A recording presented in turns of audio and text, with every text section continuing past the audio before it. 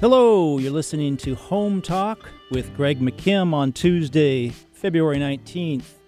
If you're listening on a different date, this show is either pre-recorded or being rebroadcast. Well, welcome back to typical Pacific Northwest Seattle weather. I'm looking out the window right now and I don't see much other than gray and drizzle, which I like since I've been here all of my life. But the snow was a little bit fun, maybe not for everybody, but kind of reminds you back when you were a kid and you got to play hooky for a while. Everybody decides that they're not going to go to work. I enjoyed it. Hope you did too. I'm your host, Greg McKim. See, if you're wondering about the show name, Home Talk, it's not about talking homes. In fact, if your home is talking to you, for instance, if it says, I need a new roof, or please remodel me, I think you might want to either, one, see a psychiatrist, or two, maybe get a second opinion. And the second opinion is where I can come in. Just because your house thinks it needs a new roof, maybe it doesn't. Maybe it just needs to be repaired. And there's plenty of places you can go to get those opinions. I try to be one stop fits all, but of course I can't do that. But on this show, we do talk about just about anything and everything related to owning a home, including repairs and maintenance, like a roof. We also talk about buying, selling, and financing, rental properties and flipping, single-family homes versus condos and townhomes. If it's related to a home, we talk about it. A little bit of my background. I've worked in real estate-related industries since the 1970s, everything from swinging a hammer to owning a mortgage company. I'm a licensed real estate broker with Rockwell Realty and a licensed loan originator with Loanzilla. My loan originator license number is 106202, and the Loanzilla license is 67412. My primary goal for this show is to use my knowledge and experience to help people make good financial decisions about buying and selling and owning homes. There are other shows like this, but I think you'll find mine unique. Why? Because I discuss things about real estate you likely won't hear anywhere else. Things that may confuse and even anger you, but most important, help you. Of course, again, I don't claim to know everything about homes, but I know quite a bit, and I'm here to share it with you. And on occasion, bring in guests who are more experienced in certain areas like roofing than I am. I hope and expect to learn more about homes from my listeners and welcome your calls. So today's show, super exciting topic, maybe not. Not as exciting maybe as sledding. It's about homeowners associations, often called HOAs. So let me give you a little background about my experience in that arena as well. I've owned and lived in some sort of an HOA since, 1987, I believe. I've been on HOA boards as either president, secretary, treasurer, off and on during those 30 years, mostly on. I am currently the president of an HOA that has 88 homes. So I do have an extensive background in that arena, which I'm going to draw upon as I discuss this topic today. Let's talk first of all about what is a HOA and what is an HOA versus a condo. This is an area where people often become confused. An HOA can be a condo or not. A condo can be an HOA or not. So let's separate the two things. HOA, Homeowners Association. You can have homes that aren't connected to each other, sit on separate lots. For instance, where I live, our HOA was founded in the late 60s, one of the first in the state of Washington. I own the land that I have my home on, even though I am connected to another home. I'm essentially a duplex. We have 88 homes in that complex that are similar to that. Some of them are complete standalone homes. They don't connect and touch a home any other ways. Some of them are side by side up to 6 units. We are an HOA, but we are not a condo. So you're thinking, who cares? Well, there is a reason to discuss this.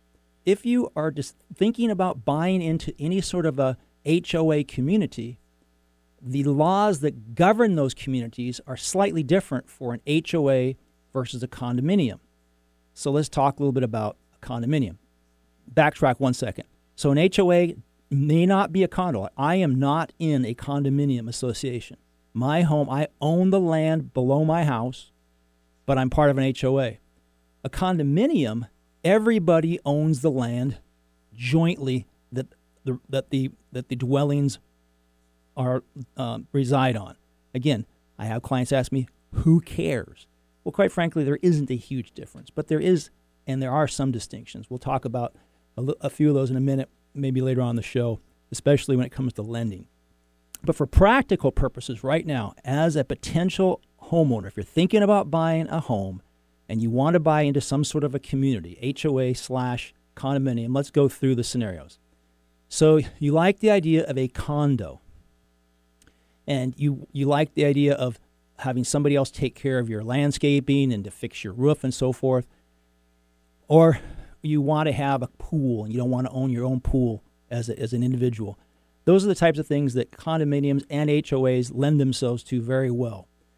And now I'm rambling a little bit here. I'm going to go back and separate. Okay, so where I live, where we're an HOA but not a condominium, for all practical purposes, anybody who buys into my complex, my association, and lives there, they might as well live in a condominium because we treat the maintenance and the common areas and some of the features, like we have a pool and clubhouse, we treat those the same way that you would if you lived in a condominium complex.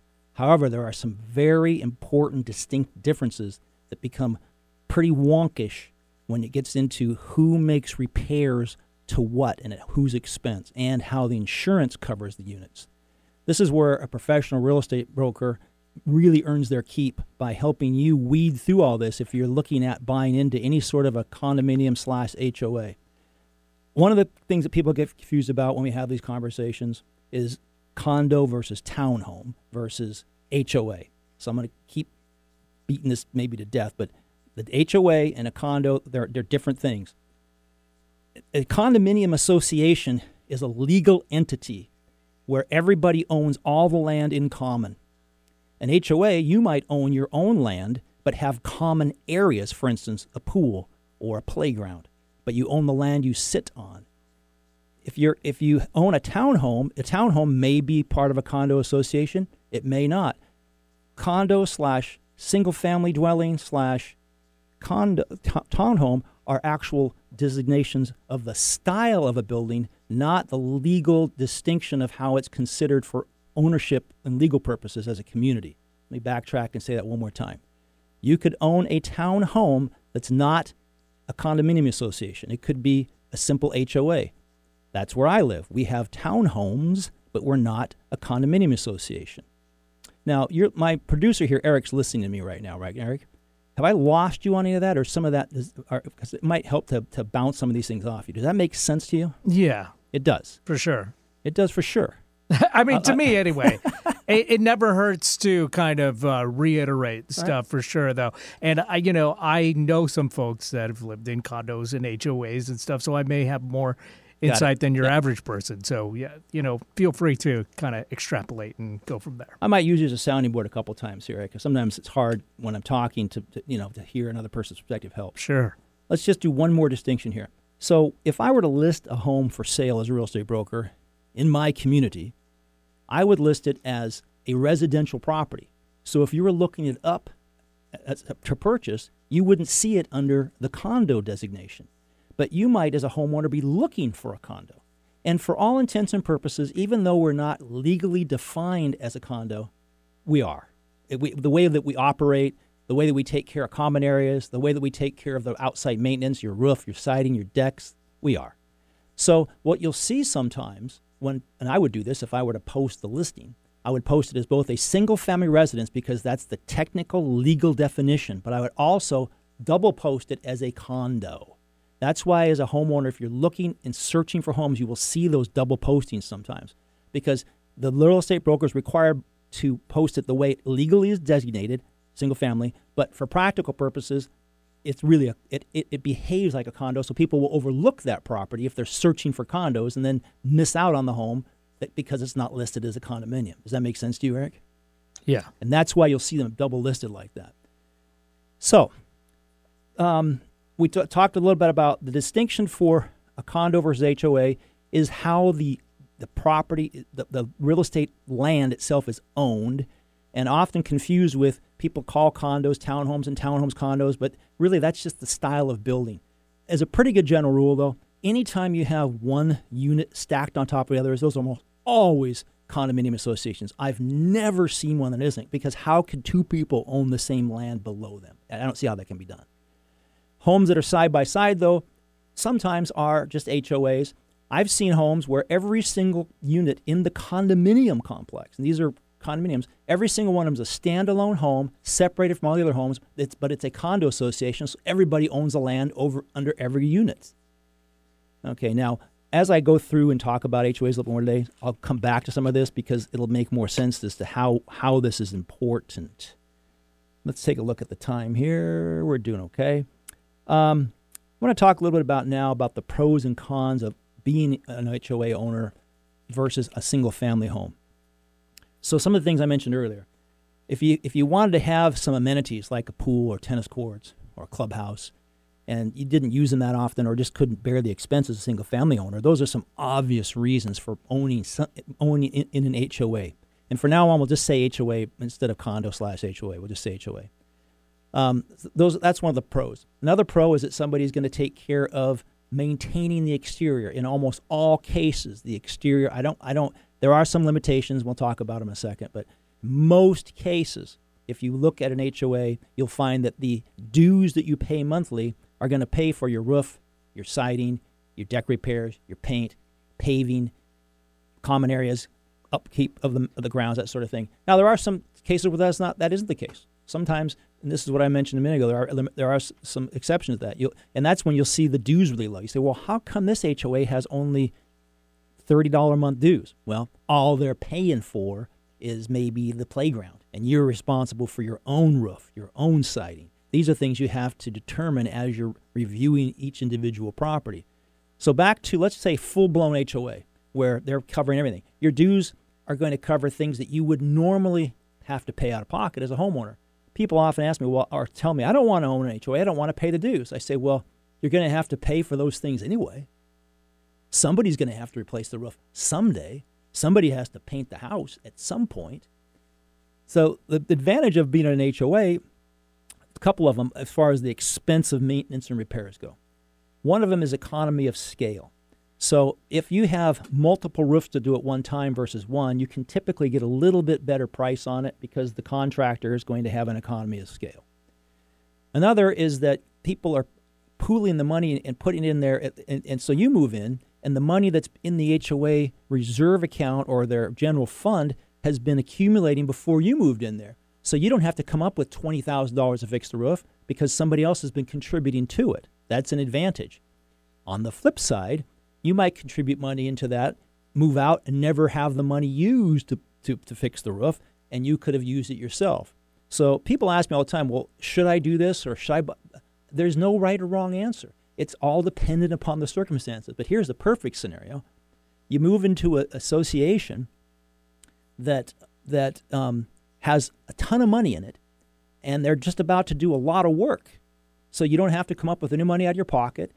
They're going to replace the roofs that people have been accumulating money for 20 years. You think you're going to be there for less than 10 years, and the money that you're spending right now is mainly for the maintenance of things that you're going to have to do while you're there, landscape and taking care of the clubhouse and so forth, but you don't have to put a bunch of money into it. A downside would be if you move into a project that doesn't have enough money, and then you got to come up with money out of your pocket, a special assessment. So that's things we're going to talk about in one of the segments going forward.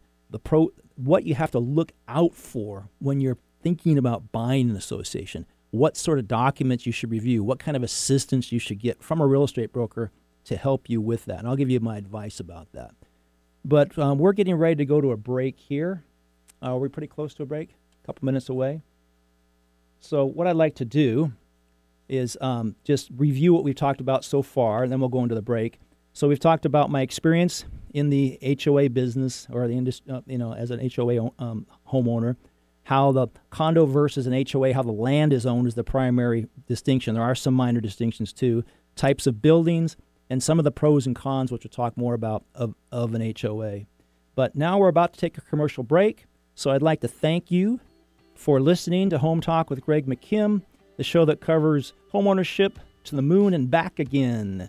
We air each Tuesday from 3 to 4 here on 1150 AM KKNW.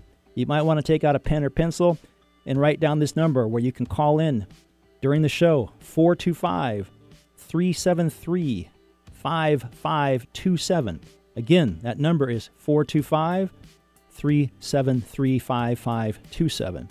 Off air, you can reach me directly at 206-250-6545. That's 206-250-6545.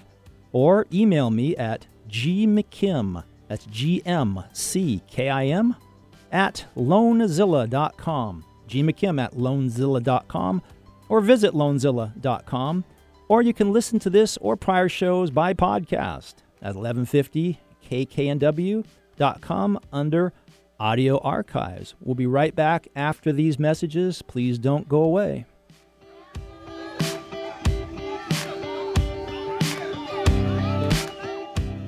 When snowmobiling in an avalanche terrain, make sure everyone has an avalanche beacon, shovel, and probe on their person and knows how to use them.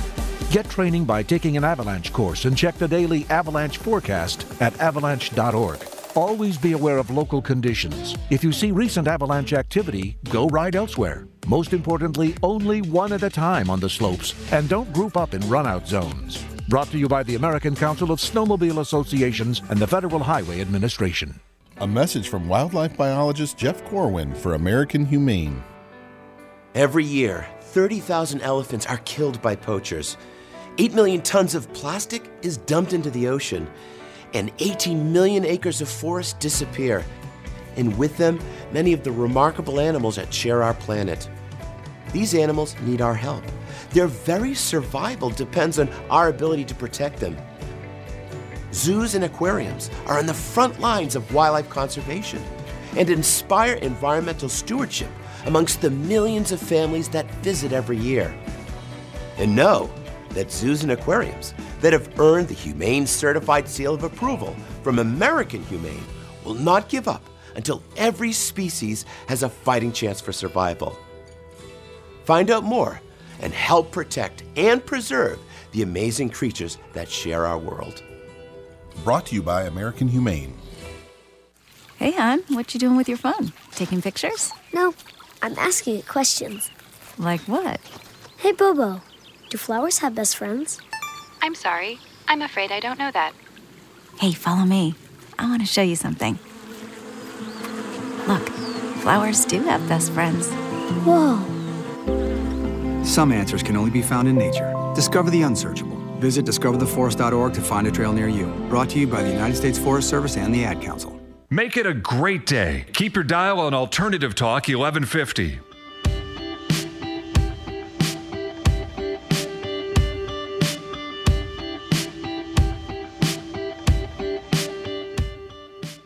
Welcome back to Home Talk with Greg McKim. I am your host, Greg McKim. This is the show where I try to cover everything about homeownership from A to Z. We air each Tuesday from 3 to 4 right here on 1150 AM KKNW. During the show, you can call in at 425-373-5527. Off air, you can reach me directly at 206-250-6545. Or email me at gmckim, that's GMCKIM, at loanzilla.com, gmckim at loanzilla.com. Or visit loanzilla.com. You can also listen to this or prior shows by podcast at 1150kknw.com under Audio Archives. So today I'm talking about homeowners associations or HOAs. In the last segment, we covered a little bit about my experience in that arena over roughly 30 years. Condo versus an HOA. The different types of buildings that people sometimes mix up when it comes to condos and HOAs, and some of the pros and cons about being part of an HOA versus owning your own home. I'm going to go a little bit further into that. So the biggest challenge, I think, in owning an HOA or owning a home in an HOA or a condo is that you're making decisions by committee. So you're reliant upon other people's work, their opinions, their decisions, and sometimes you might not agree with them, and sometimes they might not be good ones. You're also reliant upon third parties that you don't have any control over many times. You're reliant upon a property manager that you might not have a say in choosing. You might be reliant upon roofing companies and so forth that you don't have any choice over. As an individual homeowner, of course, you have decisions and you can make choices and decide who you're going to use for those things. That's one of the downsides. And then there's certain rules and regulations that you must follow. Now, most often, those rules and regulations are pretty common sense. Like, you please don't let your dog poop without picking it up in the yard, which is the biggest complaint probably of all homeowners of all time. And you can't put aluminum foil up in the windows for your drapes. You can't park a semi truck in the front lawn. Most often, those are the cases. Sometimes rules and regs can be kind of nutty, and one of the challenges that a lot of associations have is that the rules and regulations aren't enforced, and that's a frustration that I feel even as an HOA president right now, because we just don't have the manpower to do them. So we pick and choose. There's a lot of rules and regs, and we just try to use common sense. So if somebody leaves their garbage can out overnight when it's supposed to be brought in, what are we going to do? Fine them? Maybe it was icy out or they were on vacation, and so people will complain about it. So you're part of a community. One of the advantages of it, of course, is you're part of a community, and you can make friends with people. There's get-togethers. You have all the advantages of having, as we talked about a couple times, community centers, clubhouses, pools, that sort of thing.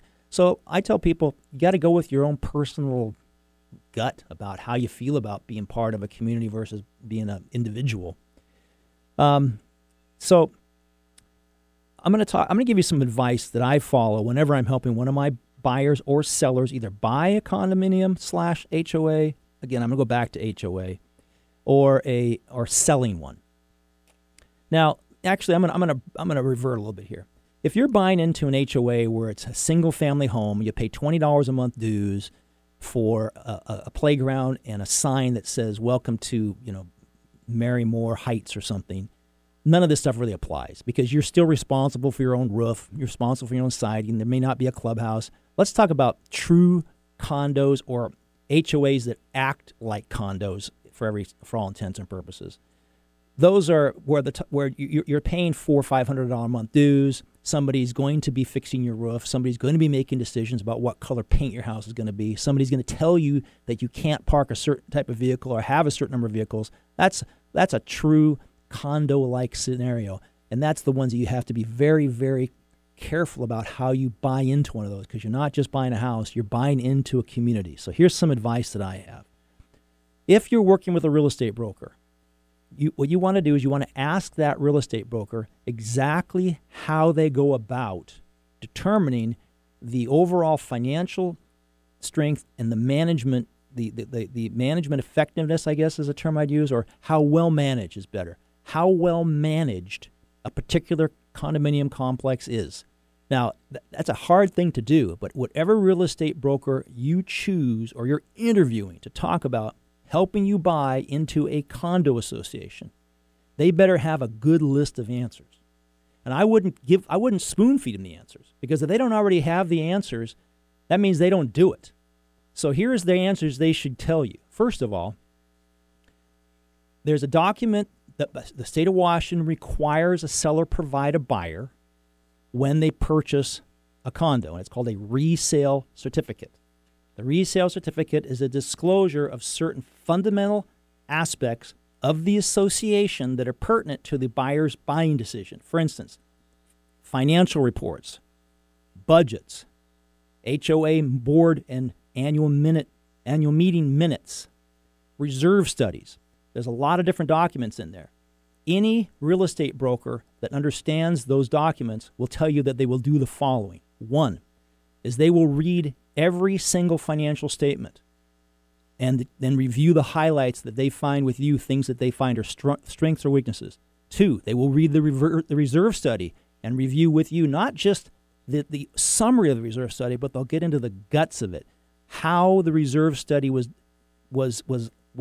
created, where the numbers came from. I'll give you an example of that in just a minute. 3, they will read all of the minutes that are provided. That would be 2 years of annual minutes and 6 months of board meeting minutes. So let's go back and talk about why. First, number 1, they read the financials. They read the most recent 2 years year-end financial statements and the most recent budget. And the things that they're looking for are, have the dues stayed steady or had a big jump? Did they forecast within a reasonable range what their expenses were going to be? For instance, if in 2017 they budgeted that they were going to spend $30,000 on repairs and they spent $200,000 on repairs, what's the matter with the budgeting? Are they just grossly negligent, or was there some legitimate reason why they were $170,000 off of their budget?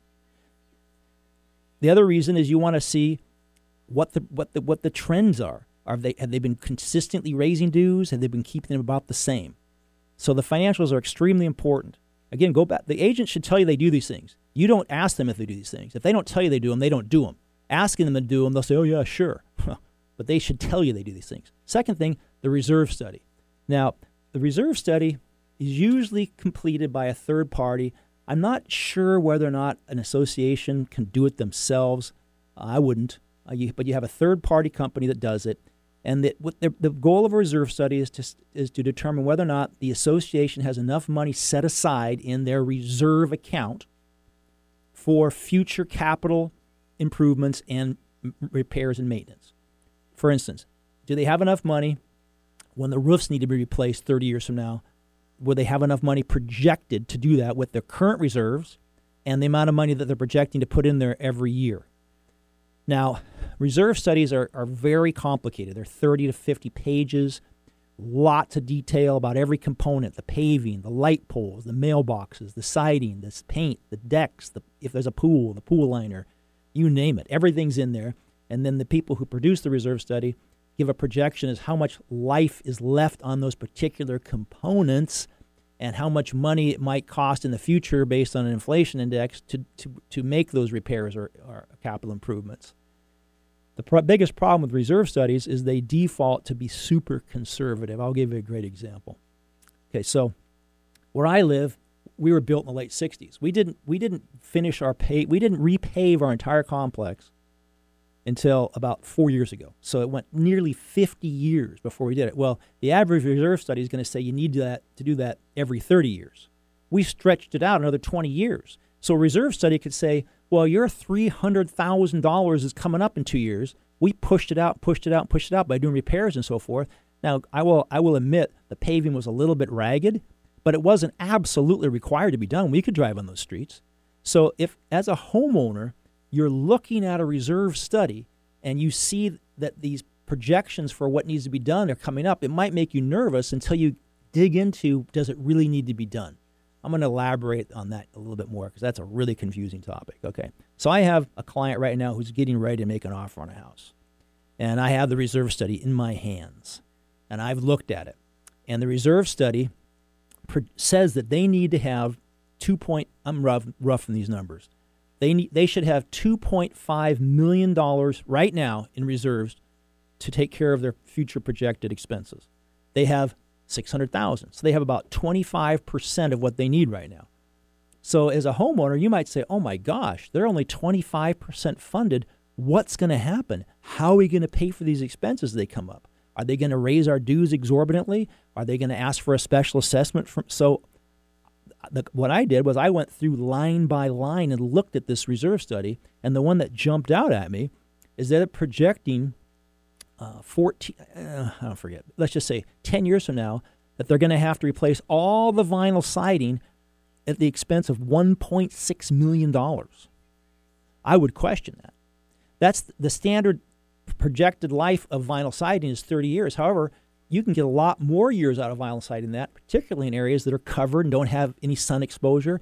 But the reserve study, they default to the most conservative projection. So $1.6 million is a lot of money. You have to go through and look at it like that. And then, of course, you have to make a decision. Now, how you determine whether you think that vinyl is going to be replaced in 10 years or not. But that's really the way a reserve study should be looked at. And it's unfortunate that most people look at them, they just see that they would think, oh, that's underfunded. So, again, the real estate agent needs to go through the financials and then discuss them with you and talk to you about what they see as strengths and weaknesses. They need to go to the reserve study with you, and they need to discuss it. And your real estate broker should read all that stuff first. They give it to you as well, but they should read it first and then go through it with you because you're not skilled in this. And last but not least, the real estate broker should read all of the minutes. That means the last 6 months minutes which are made available per the law and the last 2 years. Why? Minutes are very revealing. One example is this. Let's say you read 6 months of minutes, and every single month they say, we need to do this. It's a critical thing to do. It's urgent. And then the next month, we still need to do this. We better get on it right away.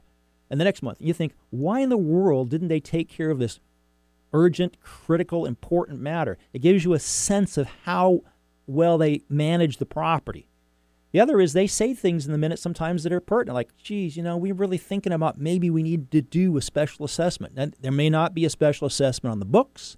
There might not be any plans to do it, but they're thinking about it. So the three things, again, that your real estate broker needs to do is read the financials, read the reserve study, read the minutes, and review them with you, and go through the strengths and weaknesses. Now, those are three components out of the resale certificate. The resale certificate itself is about a 5 to 6 page document, depending upon who produces it. And it lists things like what the dues are, what's in reserves, whether or not there's any outstanding dues. It's a 6 page document. The supporting documents that go with it are hundreds and hundreds and hundreds of pages, like 2 inches thick if you had it on paper. Most buyers and even real estate brokers get overwhelmed by it. You don't need to read the following. You don't need to read the declaration. It's a legal document that what's the word I'm looking for? Conforms with or abides by the Condo Act law. You don't need to become a lawyer and learn how Condo Act law. You don't need to read bylaws. Those are standard boilerplates about how votes are done, how meetings are held, how they elect the board members. Rules and regs, you might want to read rules and regs because sometimes there's some goofy rules and regs, but usually they're reasonable. And those are huge, thick documents that you just don't waste your time on them. The ones you want to read, and I'm going to sound like a broken record, the financials, the reserve study, and the minutes. You might want to read the insurance information, but usually there's adequate insurance, but it's something that the lender is going to require anyway if you're financing the home. So that's my advice if you're buying. Let's say you own. You know what? I think what I'm going to do here is I'm going to go early to this break so I can come back and hit this last topic and combine it into one instead of splitting it in half. So is that okay with you, Eric? A little early. Yeah, that's fine. Yeah, because it's going to break up in the middle of what I'm talking about. So we're going to go ahead and go on another commercial break, public message. And just, again, you're listening to Home Talk with Greg McKim. And this is the show that covers home ownership from soup to nuts, everything from roofing to financing and reverse mortgages. We air each Tuesday from 3 to 4 on 1150 AM KKNW Alternative Talk Radio. During the show, you can call in at 425-373-5527. Again, 425-373-5527. Or off air, you can reach me, Greg, at 206-250-6545. That's 206-250-6545. Or email me at gmckim, that's GMCKIM, at loanzilla.com. Or visit loanzilla.com. You can also listen to this or prior shows by podcast at 1150kknw.com under audio archives. We'll be right back after these messages. Don't go away.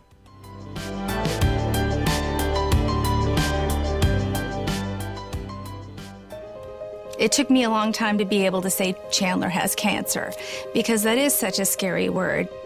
St. Jude takes care of absolutely everything. And knowing that we don't have to pay for all of the medical expenses, that's huge. St. Jude allowed me to focus on being a mom to Bryce. And sometimes I'm just in awe of the impact St. Jude has, not only on this community, but the world. St. Jude is uniquely positioned to advance the cures of pediatric cancer, I think better than any other institution in the world. The contributions make a big difference. Donors are important to us because you get the feeling that you have a team behind you. We have the resources and we have the focus.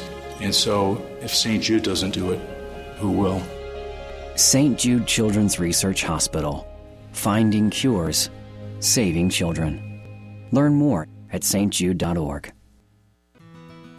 Through the generous support of individuals like you, Trees for the Future has planted over 155 million trees and changed thousands of lives in the last 29 years. With your help, Trees for the Future continues to train thousands of impoverished farming families across Africa to plant their way out of poverty using an agroforestry method called the forest garden.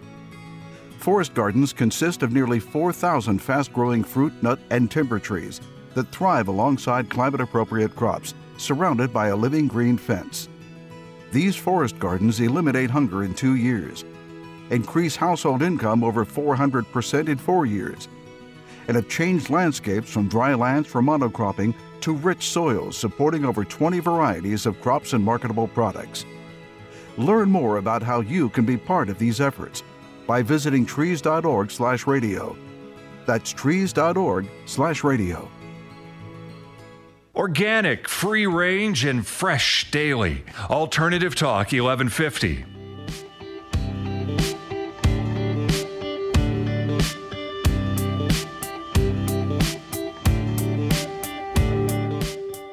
Welcome back to Home Talk with Greg McKim, the show that covers home ownership from soup to nuts.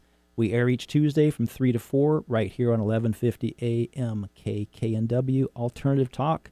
During the show, feel free to call in at 425-373-5527. Off air, you can reach me, Greg, at 206-250-6545 or email gmckim at loanzilla.com or visit loanzilla.com. You can also listen to this or prior shows by podcast at 1150kknw.com under audio archives. And if you're a first-time listener, I suggest you listen to, on a podcast, if you're interested, the January 1st and January 8th.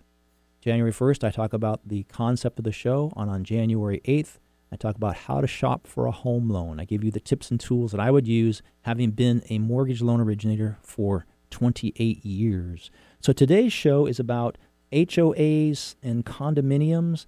I was just reviewing what I would do if I were a homeowner and I was looking to buy a condominium or an HOA, particularly a condominium, what I would want my real estate broker to do for me. I would give them an open-ended question. I'd say, as a real estate broker, how do you help me evaluate whether or not a condominium I'm buying into is well managed and financially sound? And then I'd shut up.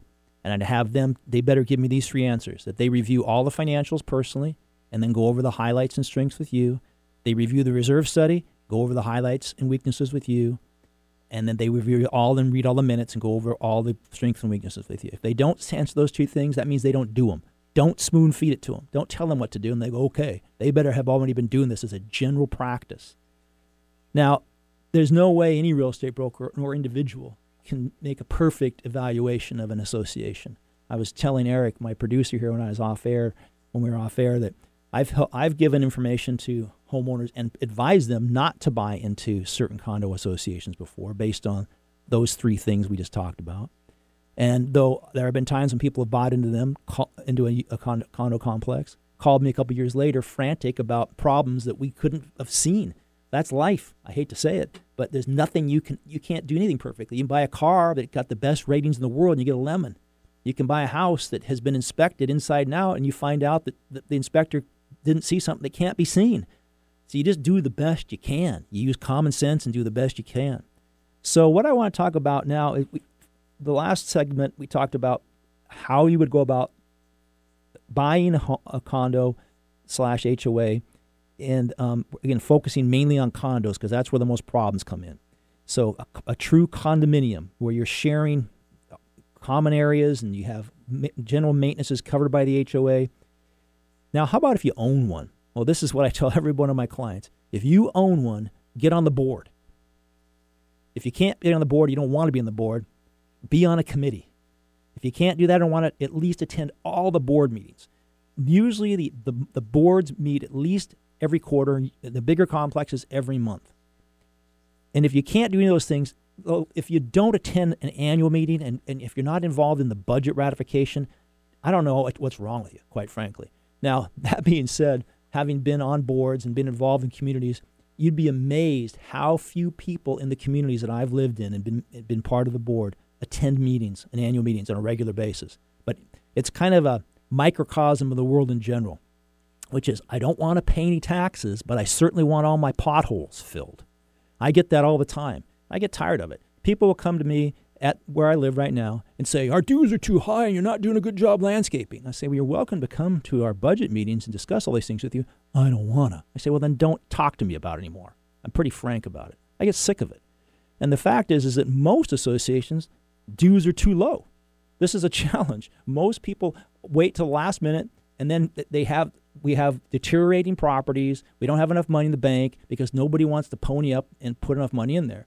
You'd be surprised how few associations actually have enough money in reserves to deal with problems. But that's just human nature. We like to shove things, kick the can, push it out into the future, and we don't like paying the higher dues. So anyways, back to if I owned a condo, and this is me because I've been on boards, and when I'm not on the boards, I'm usually either at the meetings. I'm not always on the boards. I mean, I step down periodically, but I would say get on a board. If not, get on a committee. If not, attend the meetings. Now, usually the boards will allow homeowners to attend meetings. I don't know of any that don't. Sometimes they'll have executive sessions where they want to discuss things in private, but they have board meetings. I don't know of any association doesn't allow. You can't sit there and talk the whole time. They'll give you a homeowners forum where you have 15 minutes, where other owners might have 15 minutes to bring up concerns. But you can listen, take notes, ask questions. And I also would highly recommend you always read the board meeting minutes backwards. Yeah, read them. This is one of the biggest investments of your life. I gave you some examples of, and I don't want to scare the pants out of you, but I can't say those words, but I don't want to scare you. So I have a friend. She lived for 20, 30 years in this one condo complex, and she was on the board for a long time, and she got off the board. By the time she moved out and sold the place, there were blue tarps over some of the buildings. The dues now went from $400 to $800. The place just absolutely fell apart because it was so poorly managed. The place is disintegrating into the ground. And she just fought tooth and nail for years, got nowhere with it, and finally bailed. Well, now she's living in a new place that's a lot smaller, has 10 units. And they are sorely underfunded. She's on the board again there, and she's pulling her hair out again because the people are making bad decisions. And she's only one voice, but they're spending money to do things they shouldn't do instead of raising money to do things they should do, like fix flashing that was installed improperly by a recent roofing company, not repairing it, the siding starts to rot. These are real big challenges, and if you're not involved at all, you have no hope. Now, of course, I don't want to scare you to death, but even if you're involved, sometimes it's problematic. But the more involved you are, the better chance you're going to be able to handle things. Now, in that particular case, I helped her buy that in that complex, and I helped her sell the other one. I was her real estate broker. We both knew going into her current complex they were underfunded, but she just took the dive, hoping that it would work out. And in retrospect, sometimes she wonders if she should have. By the way, I'm not going to beat her up here. I'm not going to talk about her or where she lives. Her particular complex has 10 units. They are self-managed. Most larger complexes, I've seen them. Usually I've seen even have third-party professional property management firms. If you are buying into a complex that is self-managed, you need to be more careful about what you're doing because they typically don't know what they're doing. And this is a challenge. The smaller complexes always think they have a handle on it, but they're not professionals. They don't know and understand all the ins and outs of owning condos and what is involved. So I'm not a big fan of self-management unless it's done very effectively. I do know one complex that's right next to mine that's been self-managed for 30 years very effectively. It has great people on the board, has an involved community. So everyone is an individual case, but the things to look out for are if they're self-managed or not, How well managed are they? Back to what I said before. Look at the finances, look at the reserve study, and read the minutes. Okay, what if you're selling? What if you're selling a condo? Okay, if you're my client, one of the things I'm going to do anytime that I have a listing, I try to make it easy for the buyer to buy the property. Price is one thing if you're selling a home. Contingencies are another. Let me explain. So when I'm selling a home to my potential buyer, when the buyer comes in, they might have a financing contingency. That means that if they cannot secure home financing, then they can rescind or terminate the contract with full refund of earnest money. They might have an inspection contingency. They might have, in this case of a condo, they have a contingency where they have the opportunity to review all the documents we've been talking about, which involve the resale certificate and the other supporting documents, finances, reserve study, and so forth. As a seller, I don't want them to have those contingencies. Why? Because every time that they have a contingency, it gives them an opportunity to do one of two things. Back out of the contract, which means I'm back to square one, or two, renegotiate the contract based on what they found. So what I try to do is I try to make it so that they are comfortable waiving those contingencies. So here's my advice to you if you're selling a condo or a house. One, get an inspection at your own expense and make all the major repairs. And then give the inspection to the buyer. Then there's no reason for them to have an inspection because they already have one that you've purchased. You've done it in advance. It's over. Now, in a super hot seller's market, which we're still in a seller's market, but it's not as hot as it was. Buyers are waiving inspections all the time. Even then, a lot of buyers would come in and they didn't want to do something. They didn't want to buy a house without an inspection, so they do a pre-inspection. So you'd see sometimes when a house was listed, 5 or 6 inspectors out there on the same day doing pre-inspections for buyers. And keep in mind that if out of those 5 or 6, only one gets to buy the house, all those other people spent money on a pre-inspection for a house they're not going to buy. After a while, buyers get just exhausted from doing that. They're tired of spending $450 for houses they don't want to buy. So as a seller, buy the inspection for them. Get it out of the way. 2 reasons. It makes it easier for them to waive it without taking risks because they have yours. Second, they can't renegotiate or back out of the contract based on the results of the inspection. So the next thing, which is that applies to all homes, by the way. If you're selling a condo, get the resale certificate and all the supporting documents in advance. A lot of sellers wait until they have a buyer on the hook because when you get a resale certificate as the seller, the property management firm that you're working with will charge you for it in the neighborhood of $350 to $400. The sellers say, I don't want to do that because they're going to charge me extra to renew it if it's over 60 days. So what? A couple, maybe another $100. You want all that documentation. Listing broker, you tell them to post all that documentation on the multiple listing website. You ask the buyer to review it in advance and sign off on it so they cannot use it as a way to either renegotiate the contract or rescind, terminate. Those are 2 key elements that, especially with a condo, make them read it in advance and answer any questions. Plus, you want to be aware of it. You want to know what you're selling. What are your strengths and weaknesses that you can promote as a marketing tool to the public? Hey, this is a really well managed property. It's got lots of reserve studies, good. Or if you find weaknesses, address them. I'll go back to that story that I had. So you see that your reserve is only 25% funded. A lot of buyers are going to look at that and walk away. They're scared because they don't understand that maybe there's a $1.6 million expense projected 10 years from now that isn't really going to be an expense. Now, you should spend some time and energy, your real estate broker should, figuring out how to address that, what looks like a potential problem. Okay. Well, I'm running out of things to talk about when it comes to HOAs. I'll delve a little bit into the insurance side of things. So I guess I never really run out of things to say. We'll go to insurance, okay? So if you own a condo, you will pay as part of your dues, again, back to true condo versus one that's really a single-family home with a playground you pay $20 a month dues for. So a true condo where you're paying $400 a month for dues. Part of your dues cover insurance. That's called a master policy. And that master policy typically has a high deductible, like $10,000, and it covers major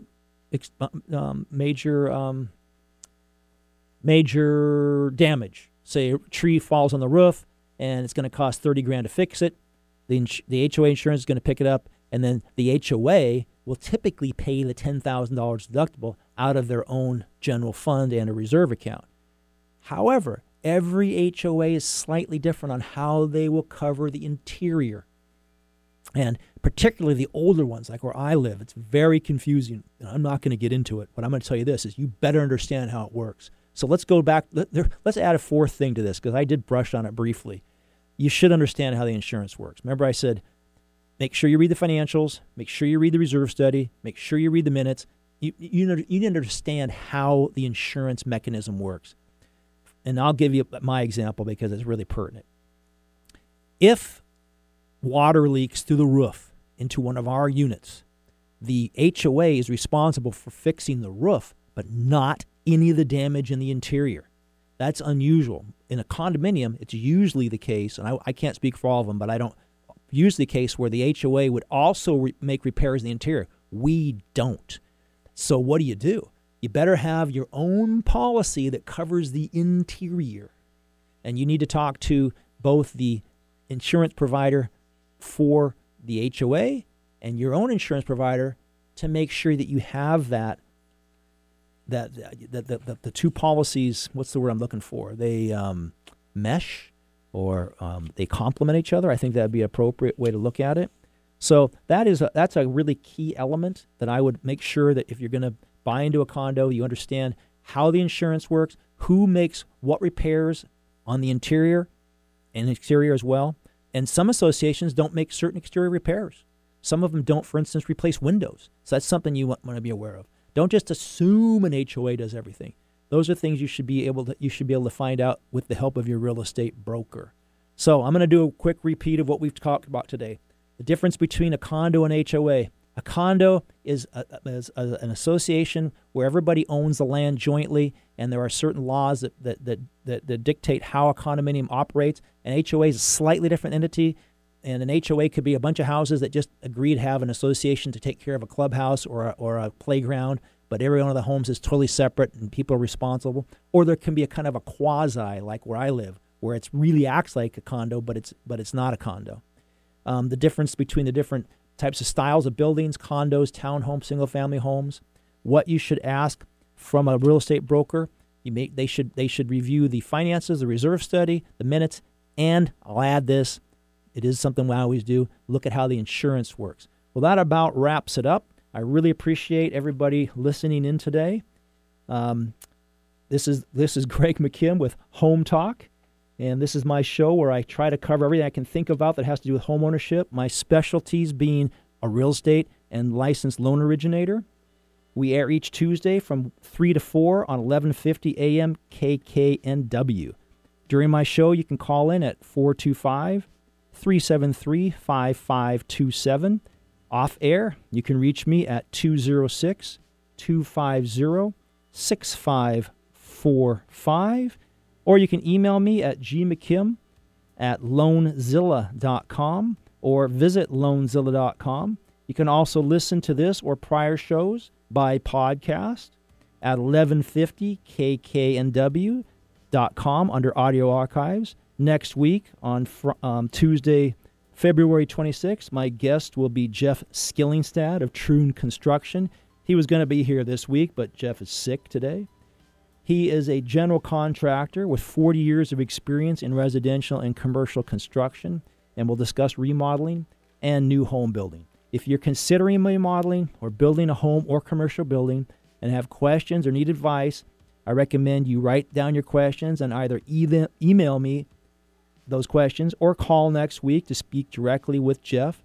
Again, my email is gmckim, that's GMCKIM, at loanzilla.com. Appreciate you listening. Please tune in next Tuesday, February 26th at 3 p.m. See you then, and thanks for listening.